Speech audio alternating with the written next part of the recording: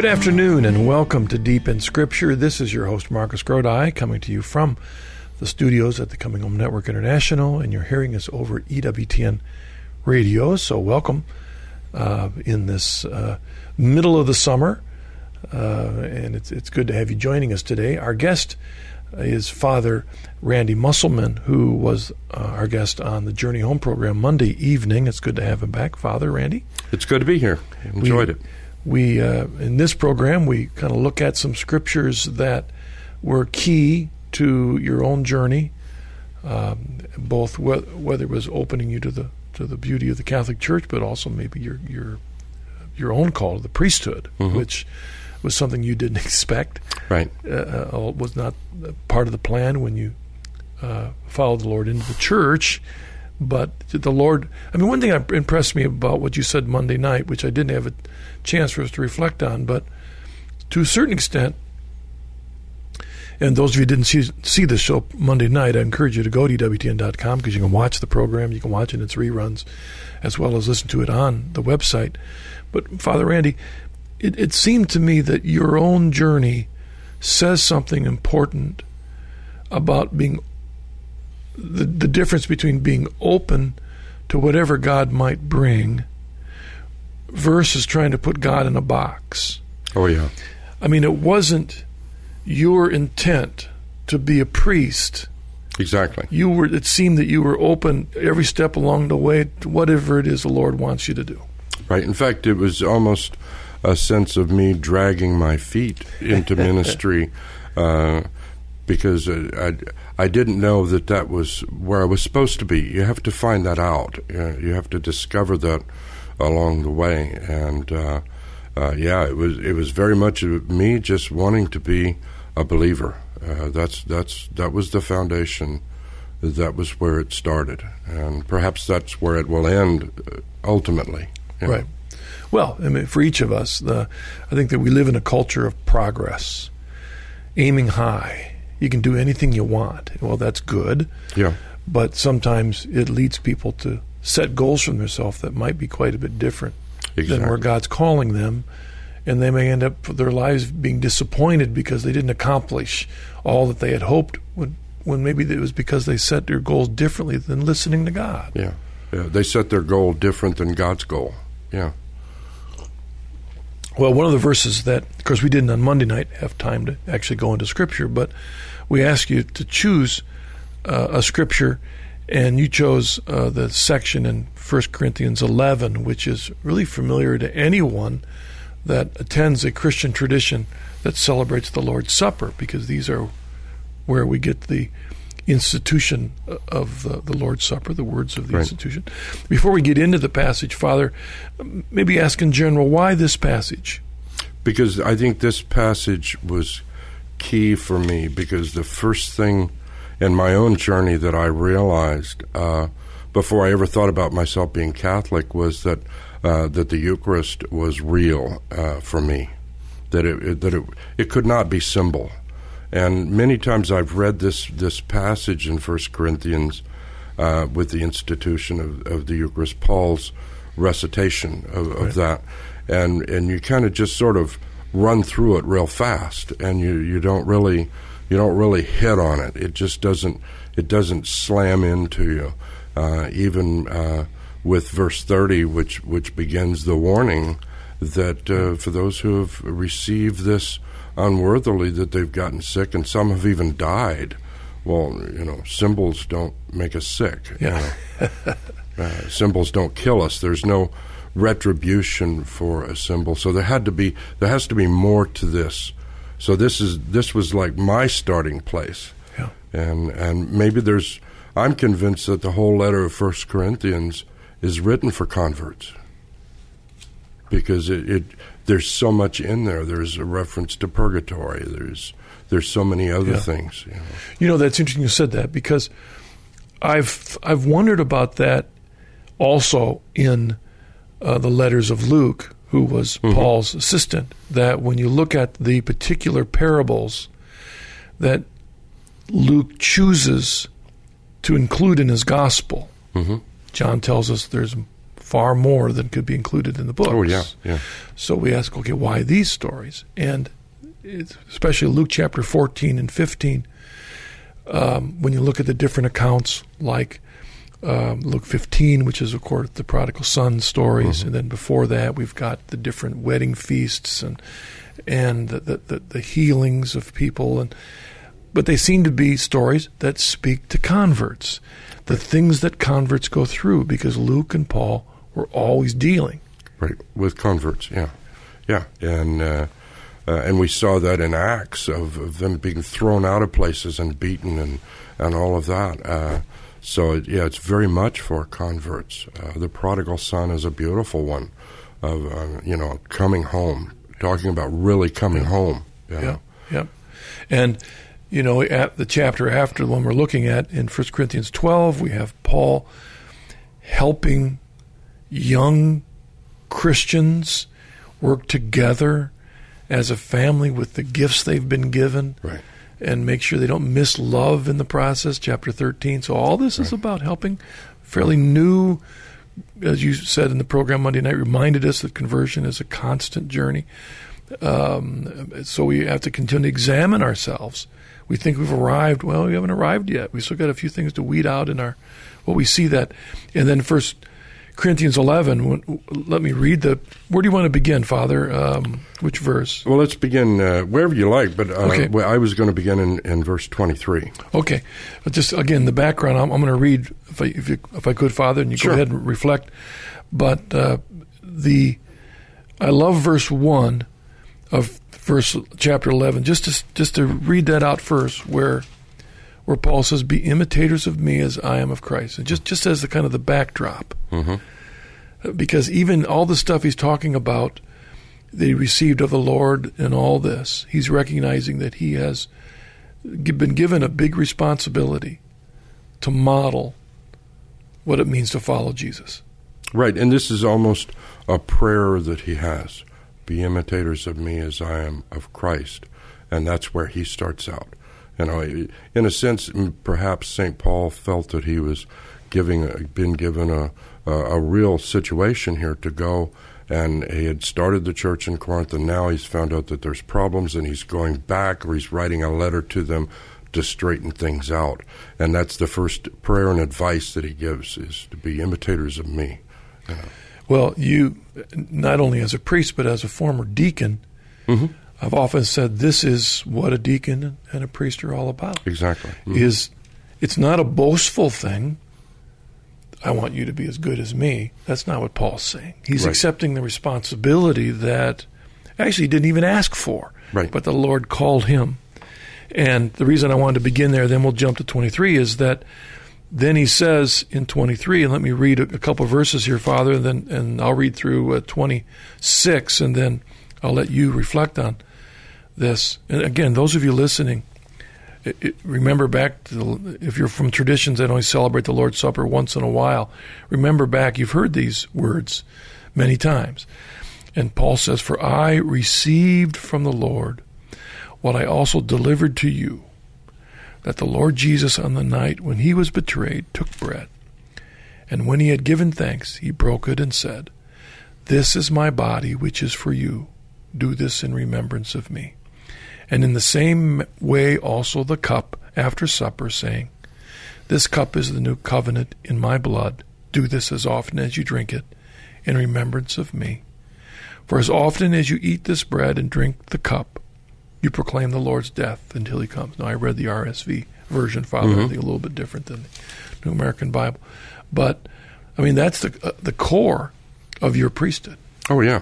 Not only the core, but it came to us from the apostles, that St. Paul got this from Jesus. He got this from the Lord. This isn't something that they said, well, how are we going to do this? How are we going to have some sort of worship service? Well, let's do this. No, on the night that he was betrayed, Jesus is the last thing gave this to the apostles, and this is what really unites us. Yeah, in this unique sense also of Paul admits to having a revelation from Jesus. Yes. The Lord Right. gave this to him. And we live in a day, Father, when there's a few people walking around. So the Lord told me to do this. Right. Yeah. Oh, yeah. Lord, especially the Lord told me to tell you to do this. Exactly right. And well, we might say, okay, well, let's think about the authority behind this, the trustworthiness behind this, or whatever. Well, this is Paul. Right. Are we going to take him at his word, or are we going to? If we don't take Paul at his word, right, everything crumbles. Exactly. And again, this was written long time before the Gospel of John that gives us the bread of life discourse. This is from the very early days of the church, and of the evangelization of Paul, and it seems that he wants to give the church the most important pieces of information that he can. Remember this, remember that, and this one of the things that he's giving this. About the Eucharist and the importance of it. If it wasn't important, he would have left it out. Well, you had mentioned something before we were beginning, and that is that there are many layers to this. Mm-hmm. And I couldn't agree more. And one of them that that implies in this letter as well as others of his letter is that this letter isn't the first time that he's talked with these people. Right. And so he's sending this letter with an assumption that they already have received teaching from him. Right. That he's building on. Right. And as he says in 2 Thessalonians, it's oral and written. That's the truth that he has. He's building on it. At the end of this chapter, in verse 34, he's going to say about the other things, I will give directions when I come. So there's going to be more. Right. And again, it's not written. It's things that he's personally giving them. Divine revelation that comes from the Lord. That gift of grace. So in 23, I received from the Lord what I also delivered to you. Mm-hmm. So what he's going to say in this passage, it's not the first time they've heard it. Right. They've heard it over and over and over again. This is the reaffirming portion of this. Again, the Corinthian church had become very divisional. I follow this person. I follow this teaching. Almost what we would call cafeteria style. And Paul is pulling in the net. He's tightening the circle to bring, these are the things that you need to get back to. These are the basics. And from this, you build outwards. You don't scatter this and start building again. So that's what he wants to do here. It almost reminds you again of something else you and I said before. We were talking about the changes in the Mass. Yes. And as you mentioned that there were which I don't even see because they're in the missal that you use for the Mass. But there are sometimes where it opened the door for variety. Right. That has been tightened up in this new translation. Right. It would say, and these are similar words, and gave us some more leeway. But I think it's better that we get back to the ultimate basic, which is the Mass that brings us together and brings about all of this. Which kind of sounds like that's what Paul's doing in this case. That's what Paul is doing, yeah. Yeah, I mean, the different groups are going out there with all little translations, and they say, wait, this is what I received that I gave you when I was here. Right. Now, here it is. And as you mentioned, most scholars think this was written before any of the Gospels. Oh, yeah, long before this was probably written somewhere around 55, 56 A.D., 20-some years after the crucifixion and the resurrection and the ascension of Christ. So this is very early in the history of the church. All right. And then what about the institution itself, Father, the words of the institution? Well, I think Paul is, again, reiterating it, that it's not, that the institution is exactly that. It's these words, and he's giving them those words again. And miraculously, it's the same words that we use in the Mass for the consecration of the Eucharist. That it's not just a food party, or it's not just we're going to sit down and have a meal.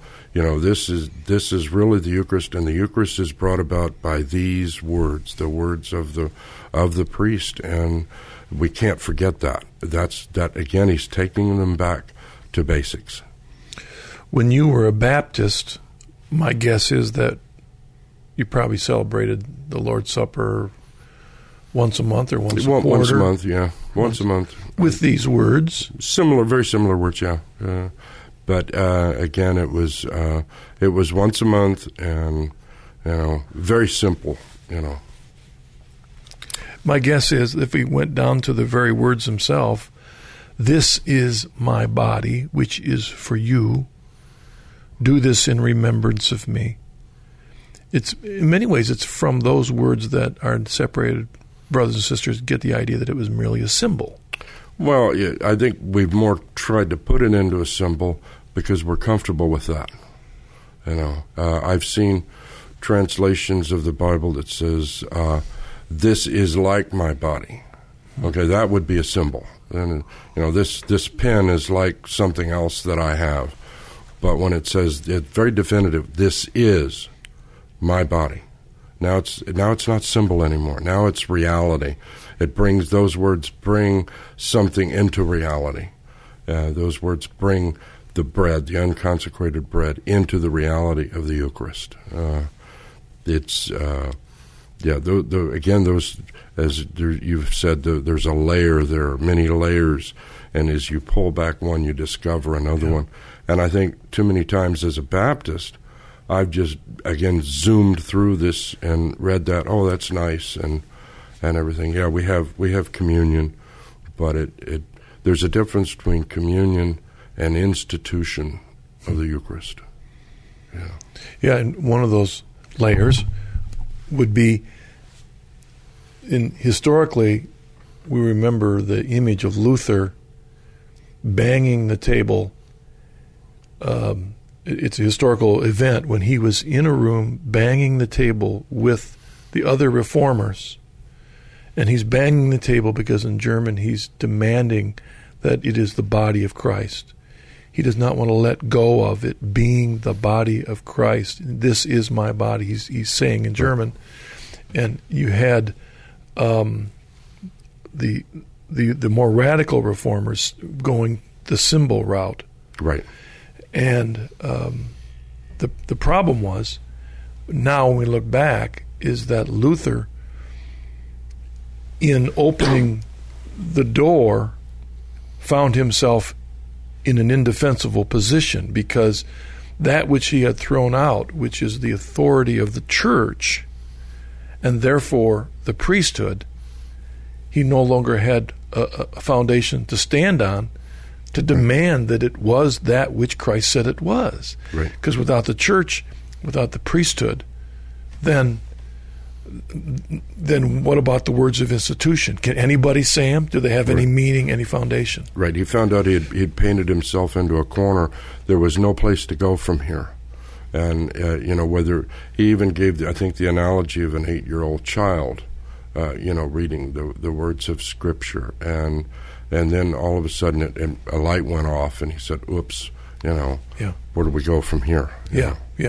And, I mean, there is, again, the significance which you would see if we had time to look into some of the writings of the early church fathers, where we see them saying that where the bishop is, there's the Eucharist. Yeah.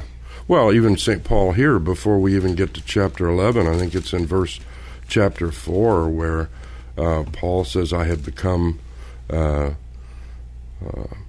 I became your father in Christ through the gospel, and again, a reference to his leadership in the church and his apostolic authority in the body of Christ, and it's there that he begins to go through all of this, and he doesn't leave out the Eucharist. He gives, as you had said previously, he gives advice to married couples. There's this whole letter seems to be about conversion. Yeah. The next verse 25, in the same way also the cup after supper, saying, this cup is the new covenant in my blood. Do this as often as you drink in remembrance of me. One thing that struck me in the new Mass is we've got no longer the word cup, but chalice. Chalice, right. Do you know the decision, the significance behind that? Why they made that Well, the whole whole translation is that it raises the language to a new level. There's common language that we talk about. This coffee cup that I have here is a cup, and I use it to drink water out of or coffee. But for the Eucharist, that's another level. We're taking it to a new level. And then for that, a cup won't do. It has to be a chalice. We're raising our language to a new level now, because it's better than what we do in everyday life. We've seen that now. We need to make the Mass, the language of the Mass, higher. This is a new language. This is our best language. So that's why we use chalice. Yeah, and it's good because it breaks us from what we're used to hearing every Mass forever. The chalice catches us. Right. I think it's a wonderful awakening there, that this is significant. Let's don't miss this moment. I'm often wondered if it isn't something that we actually got from the Eastern Church. The Eastern Church, their liturgy, they don't have Mass, they have liturgy, but their liturgy becomes a special time. They have a I want to call it a barricade, but the break between the pews and the altar, and they open a gate and the lights come up. The symbolism is that we've entered heaven, and we use different language now. We use different things that are absolutely holy because of their mission of what they use, and that's what's happened in the new Mass. We've elevated it. When he says, "This cup is the new covenant in my blood," again, there's many layers there. Yeah. Right, Father? Yeah, there's many layers there. He's speaking to Jews. He's speaking to, the fulfillment of the covenant, and now there's this new covenant. The image that I have is Jesus and the disciples are at the Last Supper. It's something they've done many, many times. And all of a sudden now something is different. Jesus takes out the bread, probably just the same way that he did the previous year, and he broke it, and he said those words and gave the bread to them, and they realized this is not the same as last year. This is different now. Now there's something new here. The potential was always there. Like a wallet has potential. All you need to do is plug something into it. And the Passover supper had the potential. It was waiting for Jesus to say those words of institution, and now it has a whole new meaning, and that's that new covenant. Well, here we are 2,000 years, and we're so accustomed to saying Old Testament and New Testament because we know, we just say it, we know what we're talking about. Right. But long before it was ever called the Old Testament and the New Testament, it was this. Right, exactly. It is this chalice of the blood of Christ that is the New Testament. Right. The New Covenant. Exactly. And you can't have one without the other. I mean, it was the death of Christ on the cross and the spilling of his blood there, the meaning for that otherwise crucifixion of a, quote, criminal. The reason that became a sacrifice is because of this. Right. Well, again, St. Paul, in the very beginning of Corinthians in chapter 2, he says, I only know Christ and him crucified. He starts out at that crucifixion. He starts out there. And before he ever gets there, so you have that in your mind as you're working through this, as we work out our salvation, we're coming through here, and we hit this, the institution of the Eucharist. Crucifixion, sacrifice, institution. Okay, we're going to break in a second. When we get back, we'll look there at verse 26. He said there's a lot of layers. A good passage, Father. For as often as you eat this bread and drink the cup, you proclaim the Lord's death until he comes. We'll look at that when we come back from our break. You're listening to Deep in Scripture. This is your host, Marcus Grodi. I'm joined today by Father Randy Musselman, and you're hearing this on EWTN, your Global Catholic Radio Network. This Deep in Scripture radio program is produced by the Coming Home Network International, a non-profit Catholic lay apostolate dedicated to helping Protestant clergy and laity come home to the Catholic Church. You can listen to any of our past radio programs by logging onto our website, which also offers a wealth of information on our Catholic faith, including conversion stories, an online forum, and available resources to help you to find the truth of our faith. Visit us today at www.deepinscripture.com. Get an insider's look at the latest information from EWTN. Sign up for Wings, EWTN's weekly email newsletter. Get the latest information about live events, special features, and guests. Connect with EWTN on YouTube, Facebook, and Twitter. Just go to EWTN.com and click on the Wings link to sign up. Don't miss a minute of all that's happening at EWTN. Get your wings today. CH Resources is excited to offer you Marcus Grodi's latest book, Thoughts for the Journey Home. If you're not Catholic but are looking seriously at the Catholic Church, or if you've recently entered the Church, this book will provide you with wisdom and encouragement for the journey. And if you're a lifelong Catholic, it makes a great gift for family and friends you're hoping will come home. To order a copy, visit our website at chnetwork.org or call us at 1-800-664-5110.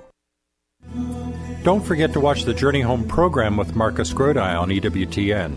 Each week, Marcus meets new guests who have journeyed to the Catholic faith from many backgrounds. Be challenged and encouraged as they witness to how their love for the truth of Jesus Christ has brought them into full communion with the Catholic Church. That's the Journey Home program on EWTN, live on Monday evenings at 8 p.m. Eastern Time.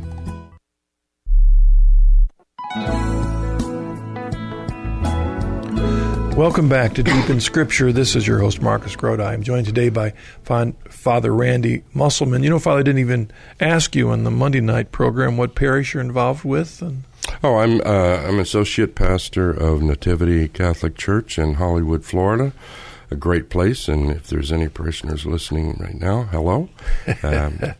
It's a wonderful parish. Wonderful to be involved with there. Well, again, I didn't mention it on the program, but I used to be a pastor down there, not all that far away from you, but I wasn't a Catholic then. I was a congregational pastor down at the church on Broward Boulevard, right off Alligator Alley, I think, straight across. And I remember a couple times enjoying getting up early in the morning and watching the sunrise by Fort Lauderdale, then driving across the state and watching it set over in Naples. Yeah.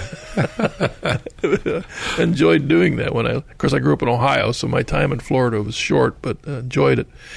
Let's look back in verse 26 here at 1 Corinthians chapter 11.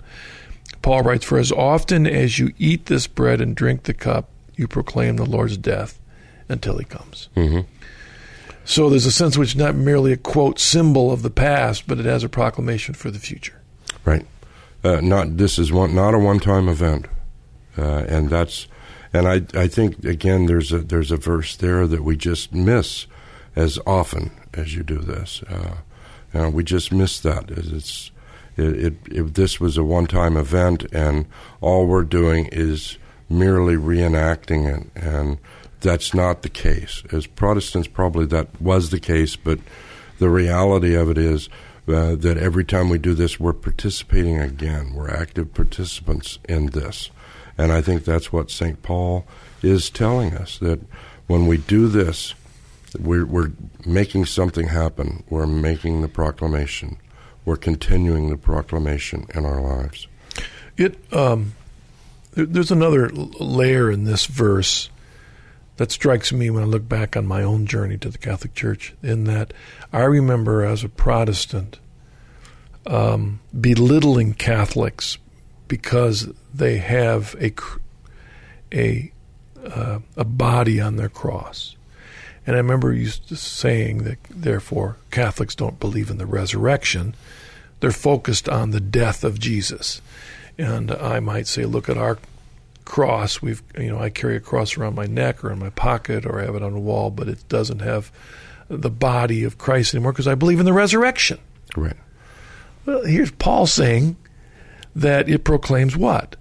The Lord's death until He comes. Right. Well, we weren't healed. We weren't cleansed of our sins. We weren't made whole by His resurrection. We were made whole by His death.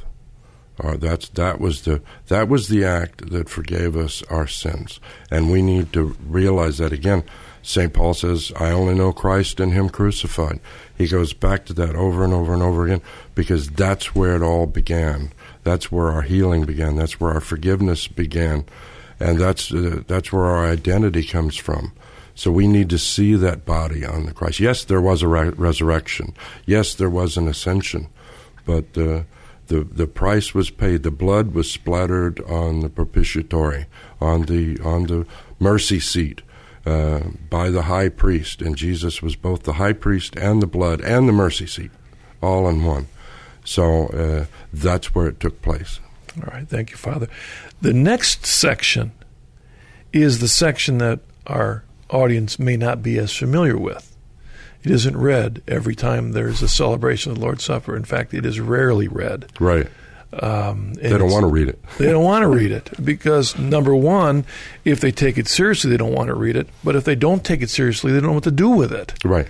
Which I didn't as a Presbyterian pastor. Let me read it again, Father, and then go ahead and comment, beginning in verse 27. Whoever, therefore, eats the bread or drinks the cup of the Lord in an unworthy manner will be guilty of profaning the body and blood of the Lord. Let a man examine himself, and so eat of the bread and drink of the cup. For anyone who eats and drinks without discerning the body eats and drinks judgment upon himself. That is why many of you are weak and ill, and some have died. Let's pause there, Father. Yeah. Again, that's, as you said, as Protestants, we got to a point where what do we do with this? How do we explain this? How do we incorporate this in any sense? Because it's if it's there. Just a symbol. Yeah, if we're just eating a cracker and drinking some juice, as I did when I was 13 years old, then how do I bring this into reality? How do I deal with this? But yet we know that there are venial sins and mortal sins because John tells us so. But now what do we do with it? And I think the key here is that discernment before it happens. That we need, and maybe that's the real warning that St. Paul is telling us. We need to discern our own souls and see what what needs to be taken care of. And as it says in the gospel, if you come bearing gifts to the altar and you have something against a brother or someone else, you need to go and resolve that. Leave your gifts at the altar and go and resolve that. And maybe that's what St. Paul is telling us. But again, if this was symbol, it wouldn't matter what we did with this. But he's really warning us that this is not symbol because there's been death attributed to this. Yeah, and I remember that passage as well as all of these, but I remember that one, 30. This is why many of you are weak and ill, and some have died. Mm-hmm. See, I remember in my own theology kind of basically saying Paul goofed here. Yeah. In other words, well, we know in the Old Testament that people, quote, misunderstood, end of quote, when something bad would happen, they must have sinned. Right. And even Jesus dealt with that when he asked, well, when that tower fell on those people, was it because of their sin? So basically, there's not a direct connector. So, well, Paul must have messed up here. We do that. We're kind of lifting ourselves up. We think we know better than Paul. Right. Exactly. Exactly. It's too bad Paul wasn't as wise as me to understand it. Well, no, wait, this is Scripture, and it's Paul. Right. So what does he mean? He means that in the same way, right, Father, like in Acts chapter 4, I think it was, when Ananias and Sapphira sold a bunch of stuff but lied about it and got zapped. Right. It doesn't mean every time for the rest of Christian history, every time that happens, but there was a warning there. Right. Well, and it's just the same way as they're bringing the Ark of the Covenant into Jerusalem, and it starts to fall off the wagon, and a man stops it, and he is killed. That doesn't necessarily mean that everybody that touches it is going to die, but on this particular case, at this point in time, this was the warning. Yeah. And in this case, he is saying that awakening these people to really what's going on there. Now, it seems that there's two things going on here, Father Andy. One, there's the need to deal with what you bring to the Eucharist. So, in other words, you're not coming in an unworthy manner. Right. And then the second thing is in the context of the Eucharist, the discerning of the body. Right. And both are important. Both are important. You cannot get away from either one. We need to discern who we are, and again, we need to unite the body. This unites the body again. This brings us all together. This is our unifying force here in this, and that warning means to take this seriously, not to move this off in another direction. I'll never forget is when I was a deacon in the Baptist church, I once asked the pastor about communion. I said, we use unleavened bread because that's what they used, but we have, and I was at the time filling these little cups with grape juice. I said, but Jesus used wine. And he said, oh, I don't think so. He said, I think what Jesus really used was grape juice. And I'm thinking, no self-respecting Jew would be caught dead drinking grape juice at Passover. It just wouldn't happen. And for ever since the Exodus, they have been doing it this way. In fact, now they use very small cups so that they don't get drunk on the wine. So if we're going to do this, we should, if it's going to be simple, we should at least do it right, In fact, I may be wrong in this, but I don't think people in general drank grape juice until Welch's pasteurized it. Right, exactly. Until then, you waited until it fermented so that you could drink it. Right. I mean, I think that was the thing. So that's absurd. I'm thinking of this verse 27 where it talks about whoever therefore eats the bread and the cup in an unworthy manner will be guilty of profaning the body and blood of Christ. That to me speaks about the need. That's why Catholics are encouraged to make sure they go to confession. Right. Well, at one time in the church, and not that long ago, you went to confession every Saturday before Sunday Mass, just to make sure. And a lot of times that was because people didn't know if they had any mortal sins or not. They would go tell all their sins to the priest, and then they would find out. And I still have that happening. People will come into my confessional, and they'll say, "Father, I don't know if this is a sin, but I need to confess it and see if it is." And sometimes it is, and sometimes it isn't. But they need to do that. But the fact is, we need to really discern whether we are unworthy because of our actions. That this is something that's so holy that we need to take care of that before we profane ourselves, because it has a backlash. It's almost like Newton's laws of, for every action there is an equal and opposite reaction. And if you go and do something and you are unworthy, what reaction is going to take place? Either we're profaning ourselves or we're profaning the Lord, but this is real. Yeah, to me, this is an example of where the Catholic Church takes Scripture very seriously. Very seriously. Perhaps more serious than any other denomination, even though we've been accused of the opposite. Yeah. Yeah, I mean, as an evangelical Protestant, I would have prided myself on being committed to Scripture, taking it as literally as I could, except for John chapter 6. Well, I didn't take seriously. There's another and this one. Yeah. I didn't know what to do with this. I avoided it, and there's a number of places that I've avoided, but I think Catholics take it seriously. You can be, as a Catholic, you can go to the ultimate extreme, like you said, confession every Saturday, just to be sure. That might be a little too scrupulous. But we've gone to the other extreme, too, where some Catholics, if they get to confession once a year, they take it too little. Yeah. Whereas this is what the Scripture says. This is why, in fact, the Church emphasizes that every Catholic at least once a year, at least, minimum. Right. Why? Because, as it says in 1 John, none of us can claim we're without sin. Right. And so in that sense, there's not a one of us that... What do we say in the Mass? Lord, I am not worthy to receive you, or now to have you come under my roof. Right. Again, that Cornelius passage, and I'm not worthy for you to be here or for be under my roof, and all of that.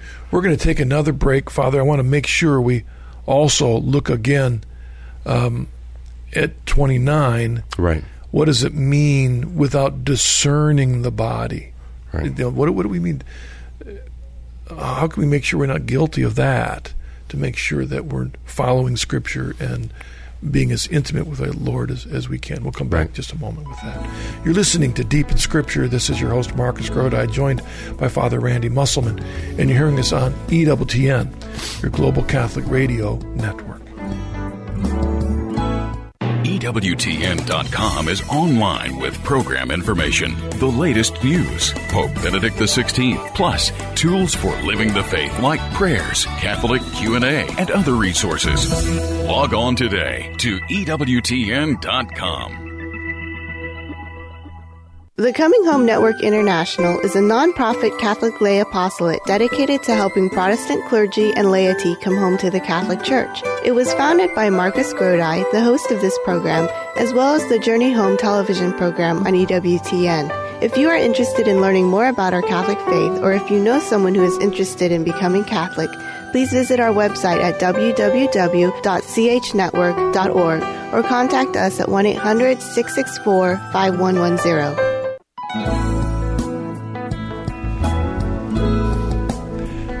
Welcome back to Deep in Scripture. This is your host, Marcus Grodi, joined today by Father Randy Musselman, and he's joining us from his parish in Florida. He's come and join us. There's a lot in here, Father, but I did want to make sure we looked at that next. So if verse 27, it kind of touches us on our need to examine ourselves as we enter into the presence of our Lord, to receive Him, that it is important, it seems in verse 29, that we believe who it is we are receiving. It seems that verse at least seems to point to that reality. Right. In other words, for anyone who eats and drinks without discerning the body, eats and drinks judgment upon himself. Right. That there is a judgment there. That it really reflects back on verse 27. Again, whoever eats the bread, you take on the responsibility of discerning that body, and the body that it's speaking about is the body of Christ. And it's, how do we, what do we say about that? Are we really just going through the motions with this, or do we really believe? Is this our belief? There's a price to pay for this. Again, if Luke is the companion of Paul, and they're working in the same situations and often dealing with converts and helping them understand, it is significant that it was Luke that conveys the story in the Emmaus Road that shows that it was in the breaking of the bread that they realized who it was in their presence. Right. They had heard the words. They had seen him. They had walked with him. They had sat down with him, probably prayed with him. But it wasn't until he broke that bread that they saw the nail marks in his hands. That the breaking of the bread opens the door to everything. And what did they say after Jesus gets up and leaves? And they say, "Don't leave, stay with us." And then what does that do? That causes them to run back to Jerusalem, back to the upper room, to tell the disciples, Peter and the apostles, "We have seen him. He is risen." Just recently, we had a family member join us for Mass who isn't a Catholic. And of course, when it came time to scooch out of the pew and walk forward to receive our Lord, that non-Catholic family member had to stay in the pew, or chose. They could have come forward to receive a blessing, but they chose it. So the whole congregation is getting up and moving forward, and they're sitting there. And the person didn't say anything, but knowing this person And knowing my experience in the past, I could see them being a little disgruntled. Why can't I receive like all of you? And you Catholics are selfish, and you're not really caring about anyone else. But the truth is, we take these verses seriously. Right. We discern the body. Right. We discern this. We break this apart as the bread breaks. We break this apart into ourselves. Perhaps we even break ourselves open to see this. There has to be an understanding there of what is taking place and how we fit into that. We become the Eucharist ourselves. We become what we eat. We become what we consume. Yeah, as a priest, therefore you're in that position where you offer our Lord to those that come forward, the body of Christ. Right. And our response is amen, right, before we receive our Lord. And that amen is intended to mean a lot. Yes. Maybe talk about that to our audience. That amen is not merely just a simple word. It means a lot. Oh, no. In fact, at the seminary, we had a tradition. Instead of saying amen, we would say, I believe. The body of Christ, the priest or the deacon or the minister would hold up the consecrated host and say, the body of Christ. And as we received it, we would say, amen. I believe. I believe exactly what you're saying. I discern that, and I believe it, and I make it mine. I become united with you. Now there's not just one person that's holding up a piece of bread. There's two people there with the body of Christ, putting them together. In fact, I look at it as there's one person with the Eucharist, two people with the Eucharist between them. It's like the Eucharist becomes the glue that binds them together. And maybe it's the Eucharist that binds us all together as believers in the one church, the Roman Catholic Church. And it's another onion there with more layers. It's the Eucharist that binds us together as married couples, or binds me to the priesthood. As some married men wear a wedding ring, I have a chalice that becomes the essence of my wedding ring and my marriage, because it brings about the reality of the Eucharist. And I'm at an altar, and we need to look at it more than it could ever possibly be symbol. Whoever ever took the first chance and thought that it was a symbol actually didn't quite understand everything. There's too much there. Yeah.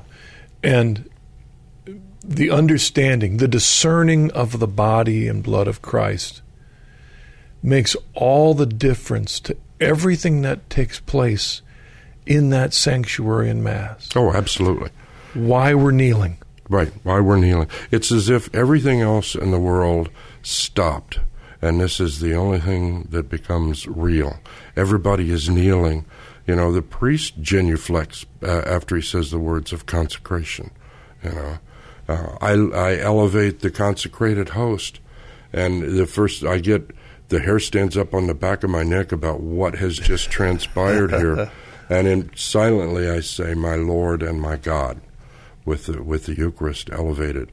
And then I slowly lower it and put it back on the paten. And then I genuflect. I'm in union with the believers. We're all kneeling in the presence of Christ. And it, then again I take the chalice, just as St. Paul says here. It's exactly as he said it. I take that chalice and I consecrate the wine that's there. Wine, not grape juice. Wine. When we were in the seminary, we used to practice with Coke and a potato chip.